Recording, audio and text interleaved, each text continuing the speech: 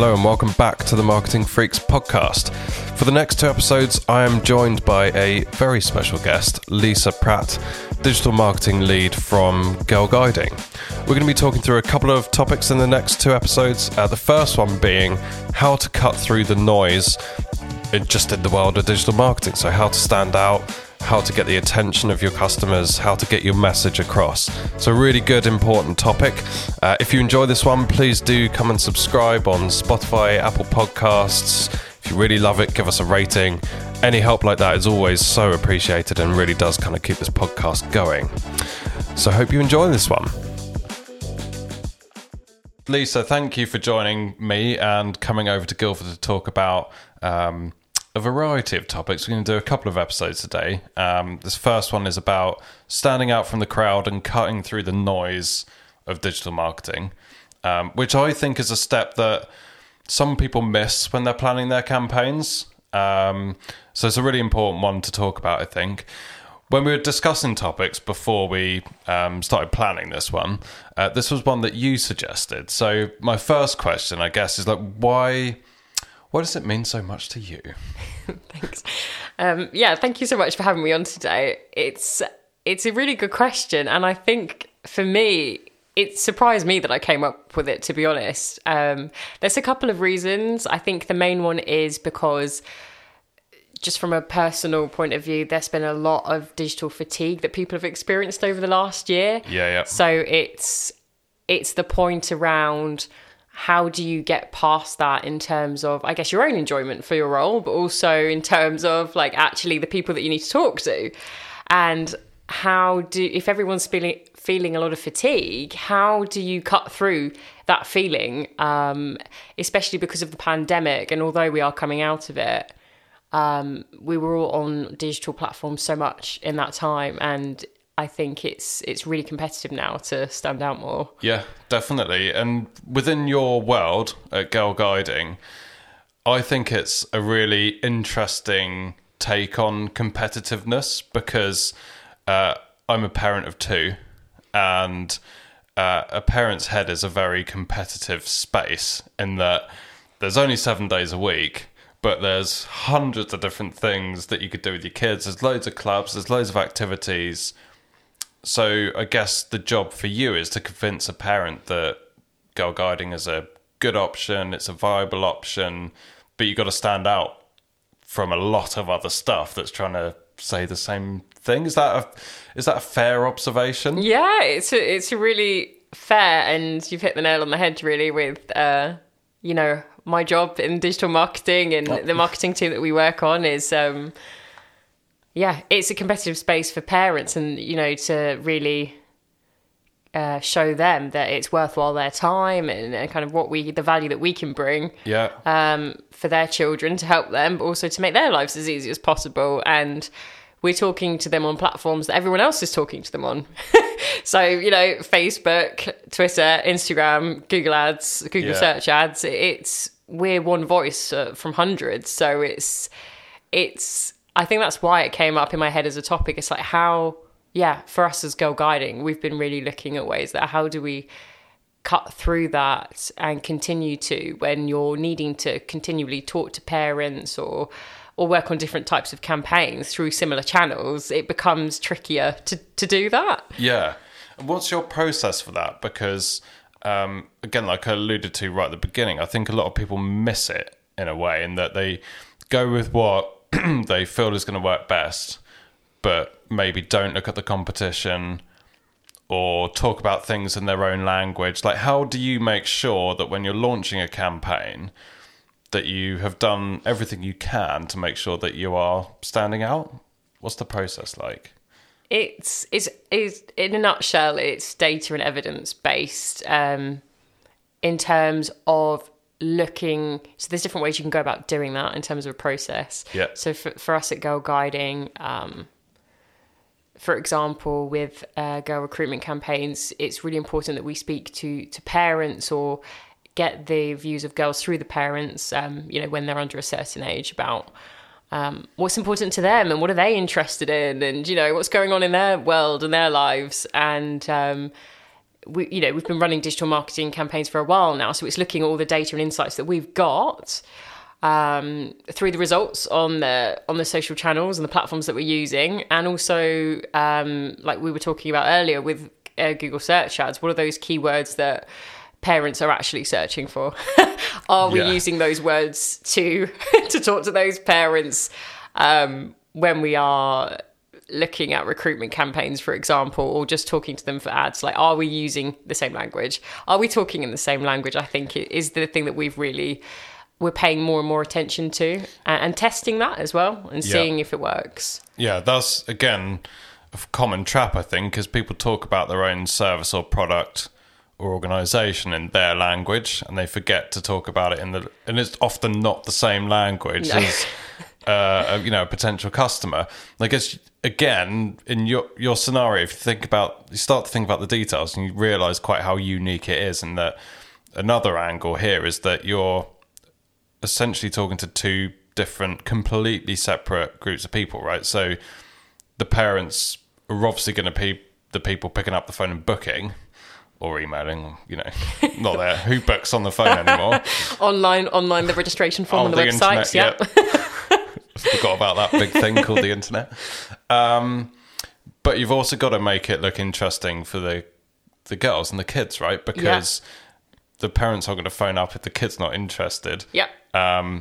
Is that must be a challenge? It is. So there's different ways you can handle advertising and marketing campaigns in language when you're doing that. So, for example, the age of rainbows, when they're like, if you think of kind of girls that are just below 10 anyway, despite whatever group they're part of, the really young girls may not be on the internet proactively themselves yet, although we know that, the younger and younger they're far more web savvy than I would have been at 10, for example. But it's that point about parents are the gatekeepers to their children, they're protective over them. And so it's that balance between explaining to parents what we do, making it super clear, and also showing content that's relevant for their girls that we know they're interested in.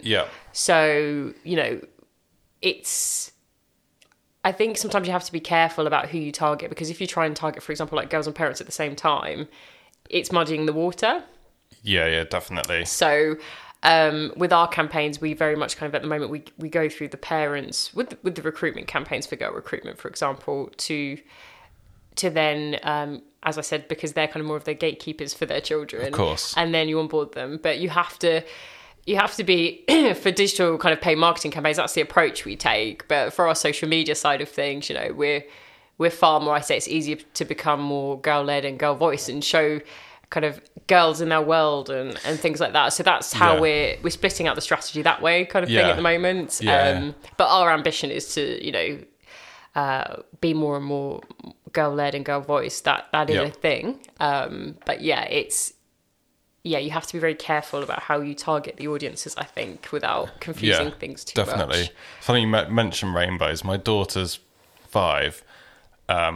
She was at Rainbows for how long? But she recently quit. Oh no! Dare I ask why? On a podcast? They probably won't be listening. I don't know. I just think, like, whatever reason. But she did. Yeah. Decided to do an art class instead. But okay. It's interesting for when we're finding stuff for our kids to do. Yeah.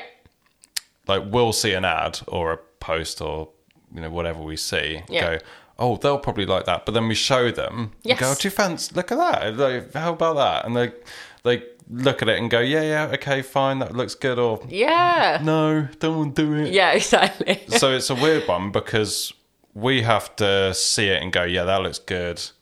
Tick all the parent boxes. Yes. But then we'll show them and get their opinion. Even though she's 5 and her opinions are random at best, we'll still ask for it. So it's definitely an interesting one. And in terms of talking, you mentioned like focus groups and talking to the parents and getting feedback, which I think again is really, really useful. So what's your experience of that been, and how useful has that been for what you're doing? Yeah, so we've in my time at Girl Guiding, we've tried that in two ways, really. On the first girl recruitment campaign we ran, we interviewed, the girls were with their parents at the time. So that one was more kind of girl-led, if you like. Yeah. Hilarious, to be honest. Like, it's really opened my mind up to I can the really minds imagine. of girls at that age. And it's great. It's a great place to be. And it's amazing how much they are already like looking for girl influencers. Well, they have been for a while, and trying to find themselves on there and do their own thing, do their own tutorials and show the world their voice. But they're very straight talking with what they like and what they don't like. Like, that's very clear. You don't come away from those sessions not knowing what they're interested in, what they're not interested in. They tell you what they think. Yeah. Great, fantastic. We've done the job, got the evidence, off we go. And then we had a review. So we did that focus group, used all the insights, ran some video shoots and did some activity videos with the girls, which was so much fun. It's so nice to see them having fun, and also using that for marketing campaigns, because it's all about the girls having fun, really, and growing and stuff. So it's great to do that at the same time. And then at the end of that year, last year, we brought in a new focus group of parents, if you like, and showed them the videos and said, what do you think? They came to it completely afresh, not seeing these, well, they may have stumbled across them, but they're coming fresh to it. And that campaign said, what do you think about this? What's your idea about the different things that Girl Guiding offer? Is it clear? Do you understand it? And that was invaluable, because really we were showing a few activities, but we found that by doing that at the time, although it wasn't bad, it was, parents were thinking of that we only kind of ran a set selection of activities in the units that were available for the girls. Units, that's a Girl Guiding time, in the activity groups. So there was a job to be done, and in terms of perception busting, and like, no, that's not actually, we don't just do 2 or 3 types of activities and dancing and kind of, yes, girls go outside and have fun activities, but there's far more to it than that. They go on a journey with Girl Guiding, and they can take part in lots of different types of activities, from kind of understanding robotics to being outdoors and having a voice, a political voice if they wanted one. And all these things exist, but we don't. Sometimes you just need to come out and say it in like a really obvious way, and actually cherry pick examples from different categories. This is what we were talking about in terms of using the language with parents. And that's what we're trying out basically now. Yeah, which is hard when you've got a limited amount of space to show such a breadth. I think, like, when you got, maybe on a Facebook ad, you've got some carousels that you can show and a bit of text, and a search ad you've got even less, because you've got 30 characters in a headline or whatever. It's really difficult, I think. So, like, how have you got around that challenge of showing like the full breadth of activities that you offer, and the age groups and the different locations? There's a lot to pack in. Yeah, there is a lot. There's a lot to pack in.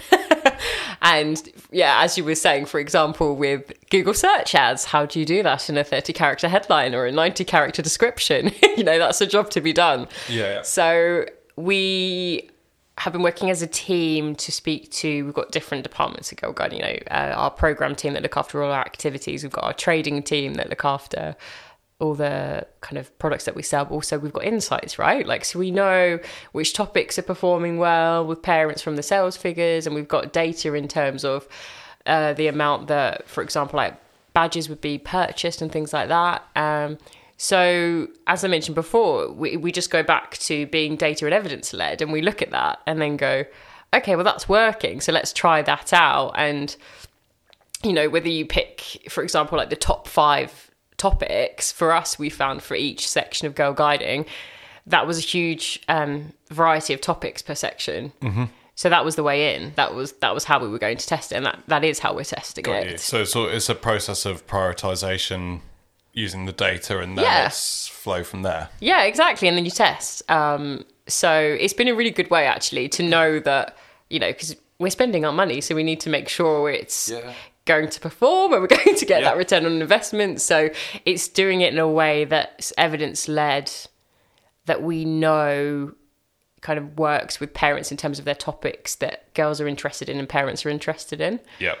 Yep. So starting from the best possible point. Yeah. And then testing out from there. Yeah. And have you, in terms of like creative, what have you done anything to kind of invest in or develop creative that, I guess from a social point of view, it's stopping someone scrolling. So have you found kind of winning formulas for what really helps you stand out and interrupt someone's scroll? Like, is it video? Is it image? What do you tend to find works best from that kind of side of things? It's a really good question. So there's a couple of things in the language that we know about. And in terms of creative, it's videos. We know that, and I'm sure other people from organisations are experiencing this as well. It's that human video. Yeah.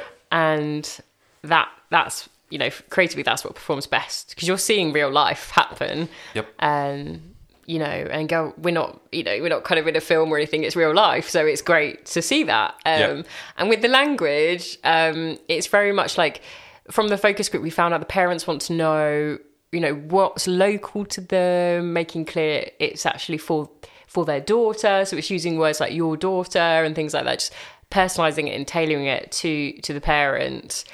And then just being really conversational and clear.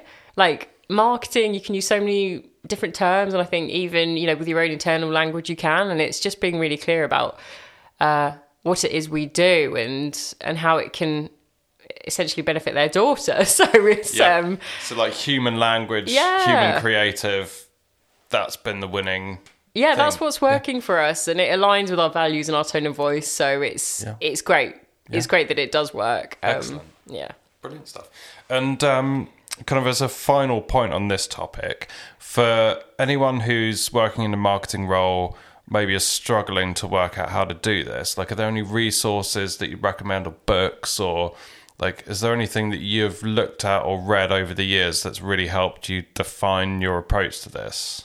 That's a really good question. I was actually talking to a friend about this when we were strangely walking in a field in Wales, and basically she asked me if I had a Chartered Institute of Marketing qualification, and I said no, I've not. And for me, I've learned through the different types of projects I've worked on and the different people I've worked with, and I think it's good to stay curious and ask questions. Yeah. I've always been curious, and I think it's asking people, like, what type of projects have they worked on, what's been working for them, or even just like getting involved with a project. You may not necessarily be doing the doing, but you're hearing what's going on. And that's the way I've learned, to be honest, over the years, is just that hands-on approach and getting talking to people. In. Yeah. But I think so many people are nervous of doing that. And I think, study is great and reading is brilliant. Yes. But there's nothing that beats having a go. Yeah, and I think it's something I try to remind myself of is, like, it's okay. We were talking about this before, like, it's okay if it goes wrong, and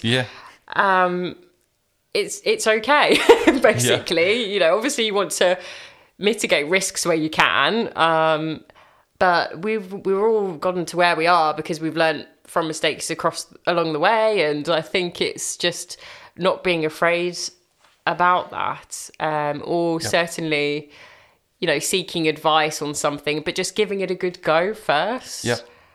Perfect. Yeah. I'm the same. Dive in. Yeah. Give it a go. Ask people for advice. Yeah. And you'll pick things up pretty quick, I think, if you've got the right mindset. Yeah, I think it's that thing also about, like, not taking it personally, and it's you're learning. You're not, like, doing a crap job. Yeah. You're learning. Yeah.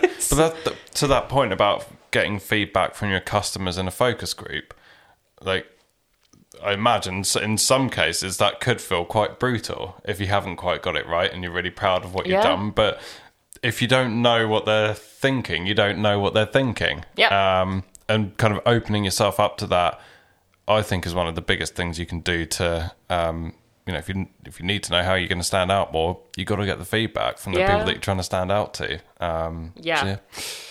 It's so true. Wonderful. Well, look, thank you so much, Lisa. That was a great chat about kind of how to stand out in the world of digital marketing. In the next episode, we're going to be talking about well-being and mental well-being and looking after yourself in the workplace. So completely different topic. Sounds good.